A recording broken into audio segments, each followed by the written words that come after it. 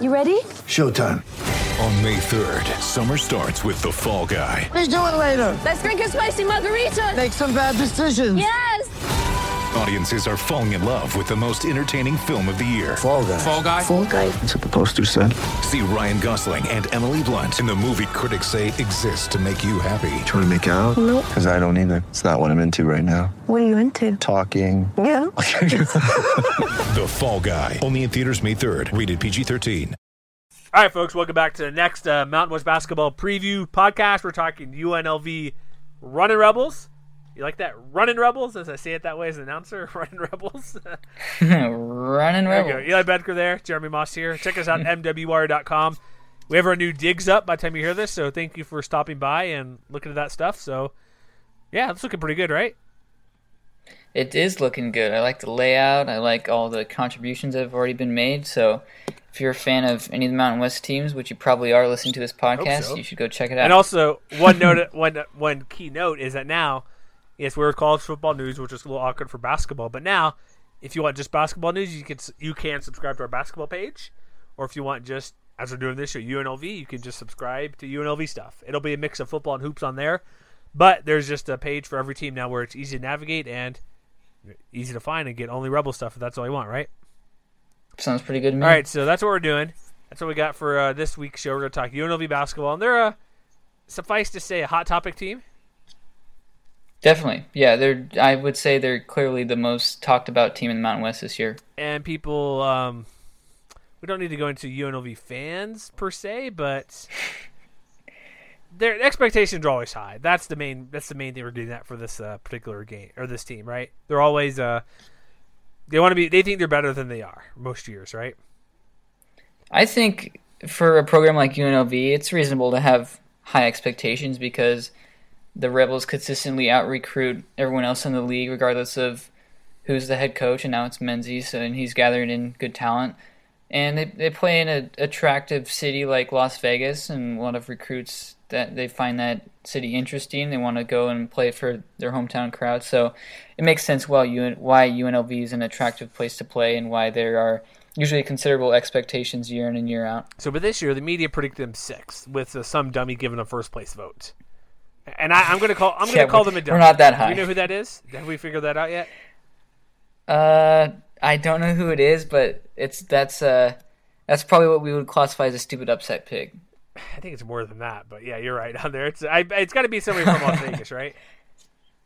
I'd hope so, or maybe someone that I'm curious who it is. I don't know if anyone will say who it was until after the season's over. But if that person's right, that's going to be quite the Old Take exposed retweet that person receives, because that would be a darn good pick. I've been part of Old Takes exposed before for being incorrect, so. Ooh, I haven't quite reached that level of credential yet. I got the blue check mark maybe, but no, I send him stuff all the time, and so we follow each other on Twitter, and I just kind of, hey, look at this one, especially when it BYU's a bastion for hot take, old take. Sorry, my autoplay video, Old Take exposer. Sorry, I had like a jackhammer going off my background. One of these auto videos. But yeah, if they're right, sure, but it's still not going to happen. They're not going to win the conference because. Like, we're not to talk bad about them, but there's expectations. It's new staff, or not UNLV, but last year there was. But look what happened last year. New staff, ton of new players coming in, a lot of new transfers. They tied with freaking Air Force. Come on. Yeah, worst season in program history. So they're definitely trending upward because, I mean, yeah, you have to trend upward from your worst season program history. But they do that by adding one of the best recruiting classes in quite some time, and we'll obviously spend some time talking about Brandon McCoy, but it extends further than just the 5-star. They have a handful of nice freshmen and also some JUCO transfers coming in. So it's understandable why there are a lot of people talking about this team because you have new pieces and hopefully some solid continuity coming in that can lead this team at least to the middle of the pack of the conference. So, yeah, with this, like we mentioned before, if you're here, we have a few more shows after this, but there's a hierarchy. Like Nevada is at the top, and I guess – even after them, they're the clear cut, but like we mentioned San Diego State, they're probably second, but even then, are they really that close? I mean, I pretty much have Nevada as the first tier. I think everyone agrees that they're the front runner. Then you have at least for me, a mix of Boise State, Fresno State, and San Diego State, which you can put anywhere, just wherever you want on a given basis. And I debate between who my second, third, and fourth place teams are just about every day, so it's hard for me to tell. So I think UNLV falls into that third tier category with likes of Colorado State or Wyoming, and maybe Utah State's in that other tier. And then you have the bottom tier, which we're familiar with New Mexico and Air Force and San Jose State. But I think there are definite tiers for this year's conference, and there usually are, but I think UNLV will be pleased to get out of the cellar dweller spot like they were last season. Yeah, I'm thinking like where that's fine. Like I could see like if they're gonna overachieve, I think fourth is probably the highest the ceiling I'd put them would be fourth place. I don't see them getting better than that. I would say either third or fourth. Third's probably a reach. I think fourth is reasonable. They're definitely not going to be worse than eighth. I don't think that they'll be worse than that. No. So middle of the pack seems about right for a team that adds a number of players. They do return a few solid guys. Not a great returning class, but they also have some nice transfers coming in. So it's about what most would probably expect for a team that has the roster that they do. Yeah, guys like Chris Clyburn will finally get not just tossed out there to say, hey, go play and do good. Actually has a year under his belt to do something special. Mm-hmm. Guys like Jovan Mooring, who is a former D2 player of the year at JUCO level. So they have guys coming in. Like you have who's the other recruit that came in? Bryce Hamilton. I guess Bryce Hamilton's pretty good. Yeah, he's not eligible until 2018, so he's a class of 2018. Dang it, I read that incorrectly. I apologize, folks. No, that's all right. That was just a recent commit. I guess the most important player, at least what I've been saying in terms of one of the most important players, is Jordan Johnson, who's transferring from Milwaukee, and he finished in the top 5 in assists per game in 2015-16. So he's a great distributor, and he should be able to average more than 10 points per game. So I think now that he's in a more talented space with 5 stars and 4 stars, Milwaukee and UNLV are probably about as good as one another the last handful of seasons, but the Rebels have more talent than Milwaukee does, and I think Johnson will do better in this offense than what he did with Milwaukee, and what he did with Milwaukee was also impressive. So what do you know about guys like, I'm looking at the 24/7 recruits for the correct year, sorry about that, folks, but they have Shakur Justin, the guy from Hutchinson, Kansas, 4-star commit. Is he anything special? Was he that JUCO player of the year that signed with Rebels? I'm getting these guys mixed up. Yeah. Yes. Maybe that's what I was thinking of, not Hamilton, but this guy who was a JUCO player of the year.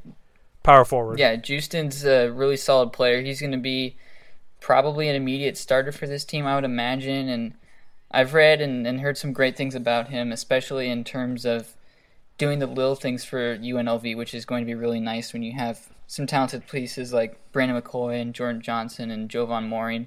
So what makes Justin so special is how well he rebounds. And from the guys that have coached him and watched him, expect him to probably average somewhere around 10 rebounds a game this year. They think that he's one of the top rebounders, even though he has yet to play at the D1 level.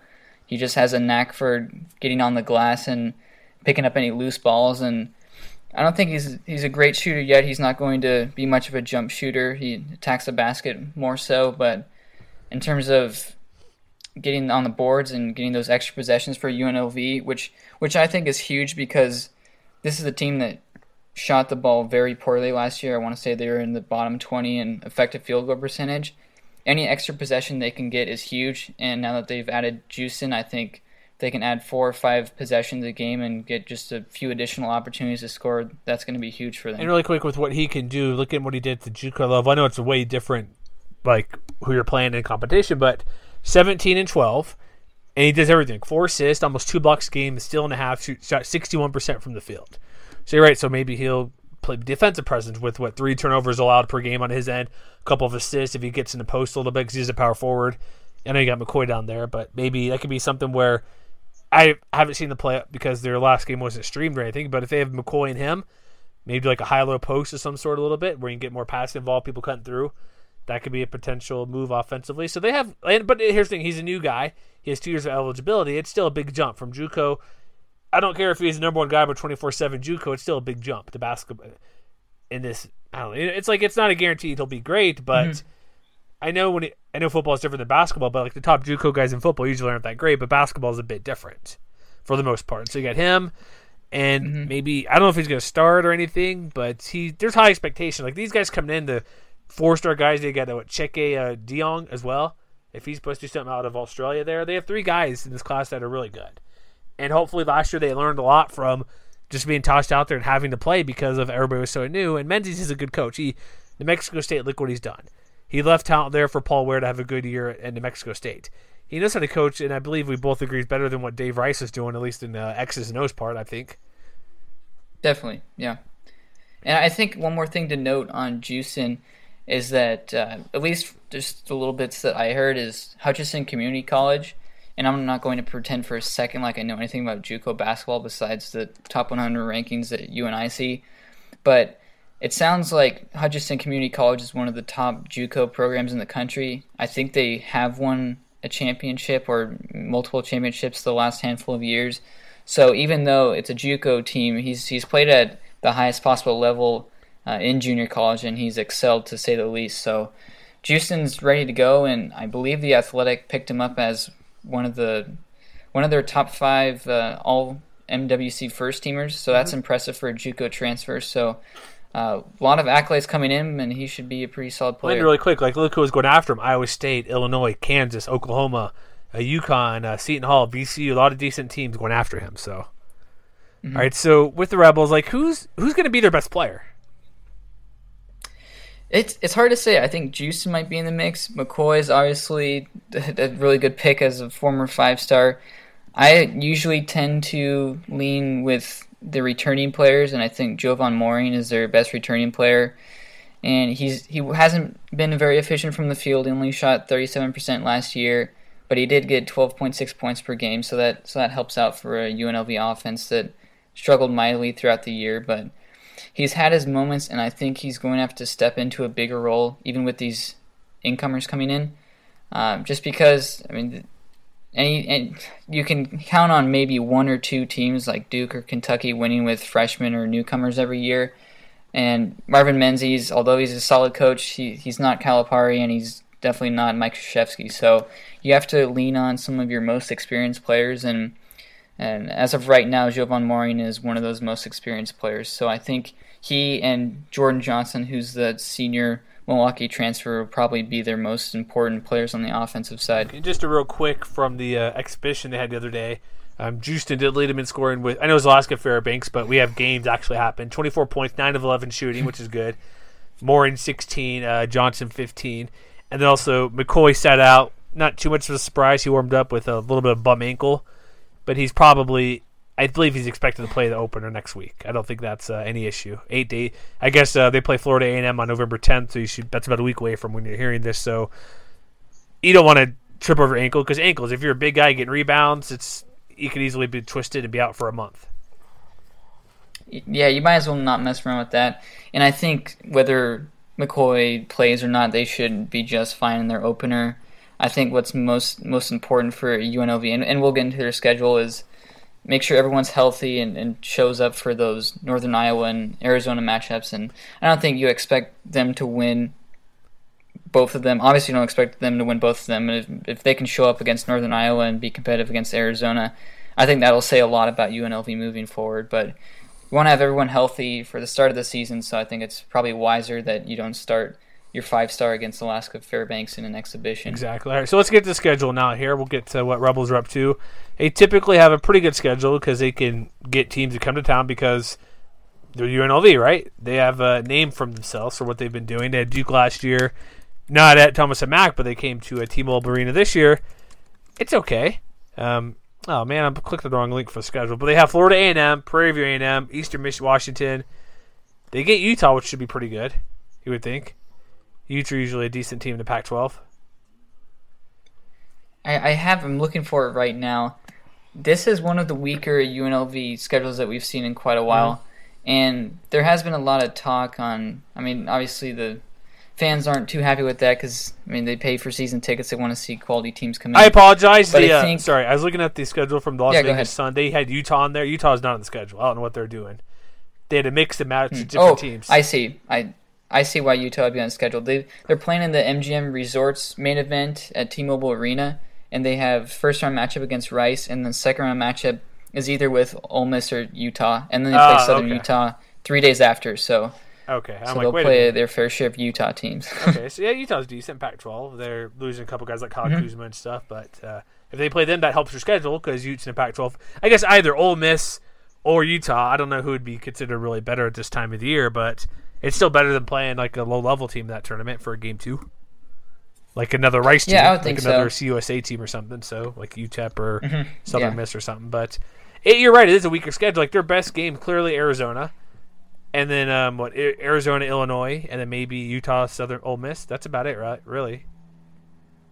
Yeah, and a lot of people weren't thrilled about the schedule, and I see why, but I think what's more important for UNLV going forward is picking up wins and looking good, playing well against some of these lower-level teams, just to get some momentum, some experience under your belt, because, like we said, more than half of their roster is newcomers this season, so it does take some time to gel, and if they can handle the games that they should and at least look competitive or have some bright spots against the likes of Illinois or Northern Iowa and Arizona and Utah, teams like that, then I think that will help build some momentum and some positive vibes for the Rebels moving forward. And coming off an 11-win season, I think that's what you're looking for. All right, so really quick, let's go to the Arizona game really quick, because there's some, if you've been living under a rock, there's been some major college basketball news the past month with the all the FBI sanctions or whatever has been going on, arrest, coaches getting fired, Rick Pitino, players being ruled ineligible over at Auburn or taken out. Sorry about that. Another pop-up video. Dang you, website. Sorry. Samuel L. Jackson, get out of my face. But him shilling for Capital One. So Arizona has one player that's named in there for Book Richardson, correct? Yes, that's one of their assistants that's listed. Sorry. Isn't there a player as well, I believe, not just the assistant coach? Maybe I read that wrong. I believe they have one player that is listed rather unofficially, I believe, with Arizona. Now I'm getting one of those pop-up ads. Lovely. But I think Javon Quinterly, who's a 2018 commit, was one that was mentioned. I don't think any active player on their roster is directly tied to any FBI scandal right now. So any player that is, I believe, is 2018 commit or signee or later. I thought I heard something listening to CBS podcast recently talking about this player's injured, he might not shoot up, and teams are proactive or not being proactive if players get sit or not. So I thought there was the Arizona guy in that the case, but I guess not. So But with that being said, we have seen a number of teams the last few days rule players ineligible for the start of the season. So I think they've already listed 2 of their top players ineligible for the season, and we don't know whether those are direct ties to the FBI, even though Auburn was listed. So you never know. I mean, FBI has been hunting down a lot of these programs to see what's going on, and if you do see players that are ruled ineligible just a day or just a few hours before tip-off for some of these power conferences, I mean, I wouldn't be shocked. So we'll see what happens with that. But either way, I mean, Arizona could suspend 3 of their best players, and I still think they'd come away with a win against UNLV just because this team is so deep and so talented, and UNLV has its fair share of kinks to work out before the season begins. So since their non-conference schedule's lighter than normal, is there any tournament expectations for this team? Like, could they pull off I could see them maybe beating Utah because Utah's not great this year. Probably maybe Illinois because it's at home.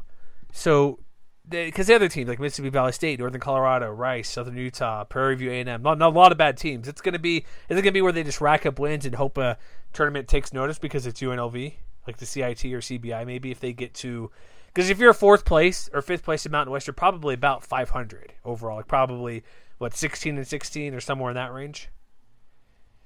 Yeah, I mean it'll probably be a few wins higher than that, I would think, but I mean, probably won't be on any tournament radar. I don't think anyone expects them to be near the bubble this season.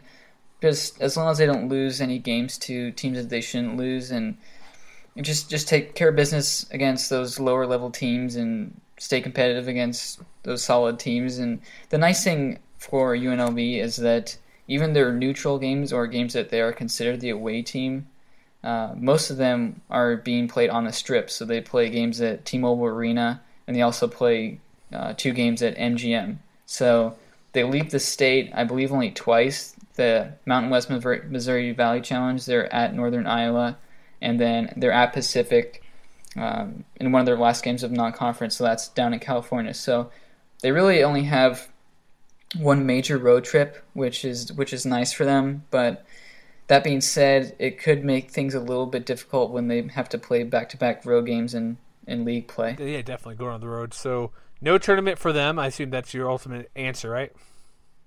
Yes. I'm just curious, just asking. If there's a team like, if they're going to be better than which most people think they are, like what's a game in the schedule? Like, they're going to upset Team A or Team B, because it's probably going to be a home game, I'm assuming. Can they upset San Diego State?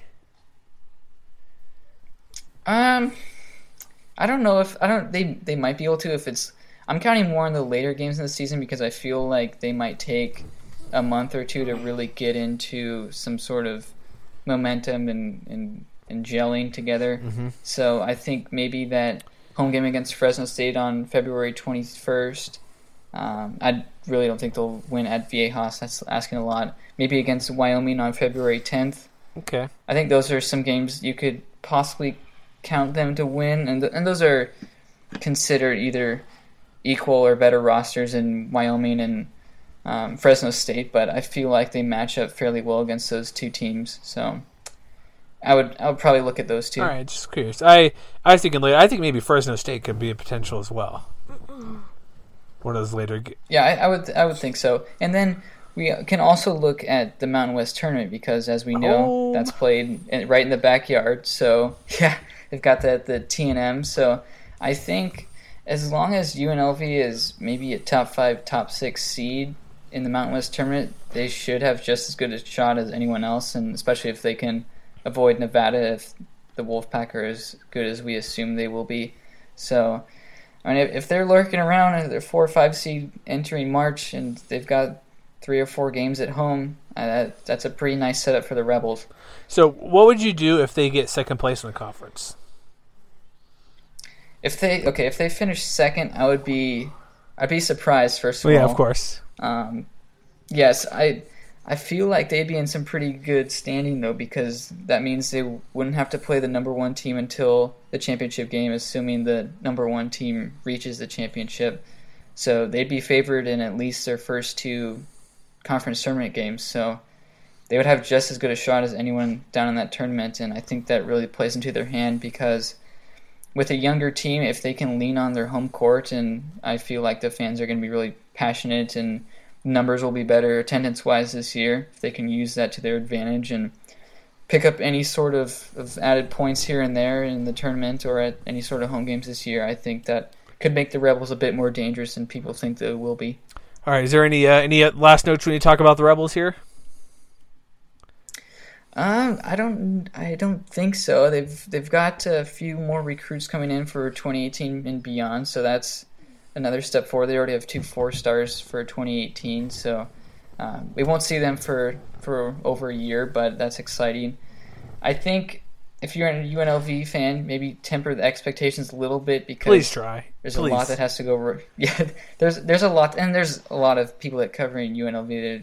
They're doing a great job and are reasonable with this team, but to go from worst to first, whether you're in the MEAC or Pac-12 or ACC, it's a challenge. And I've gone through something like 350 conferences in the past history, and I think I found only 3 teams that ever went worst to first. So it doesn't happen often, and even though they add a really nice class, I don't expect that. But I think a reasonable expectation for UNLV is probably finishing in the top half of the conference, and that might be tough. I don't expect it to be easy, but I think that's probably where they're expected to finish. That makes sense. All right, so that's our show for tonight, talking UNLV hoops. So whenever you're listening to this, we appreciate it.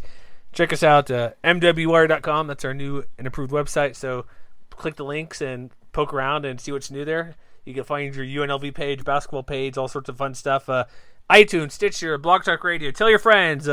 shout it from the rooftop. Listen to this. These guys know sort of what they're talking about. But it's not Mountain West basketball. Hopefully we do a good job for that. And with the season starting, we'll probably do something.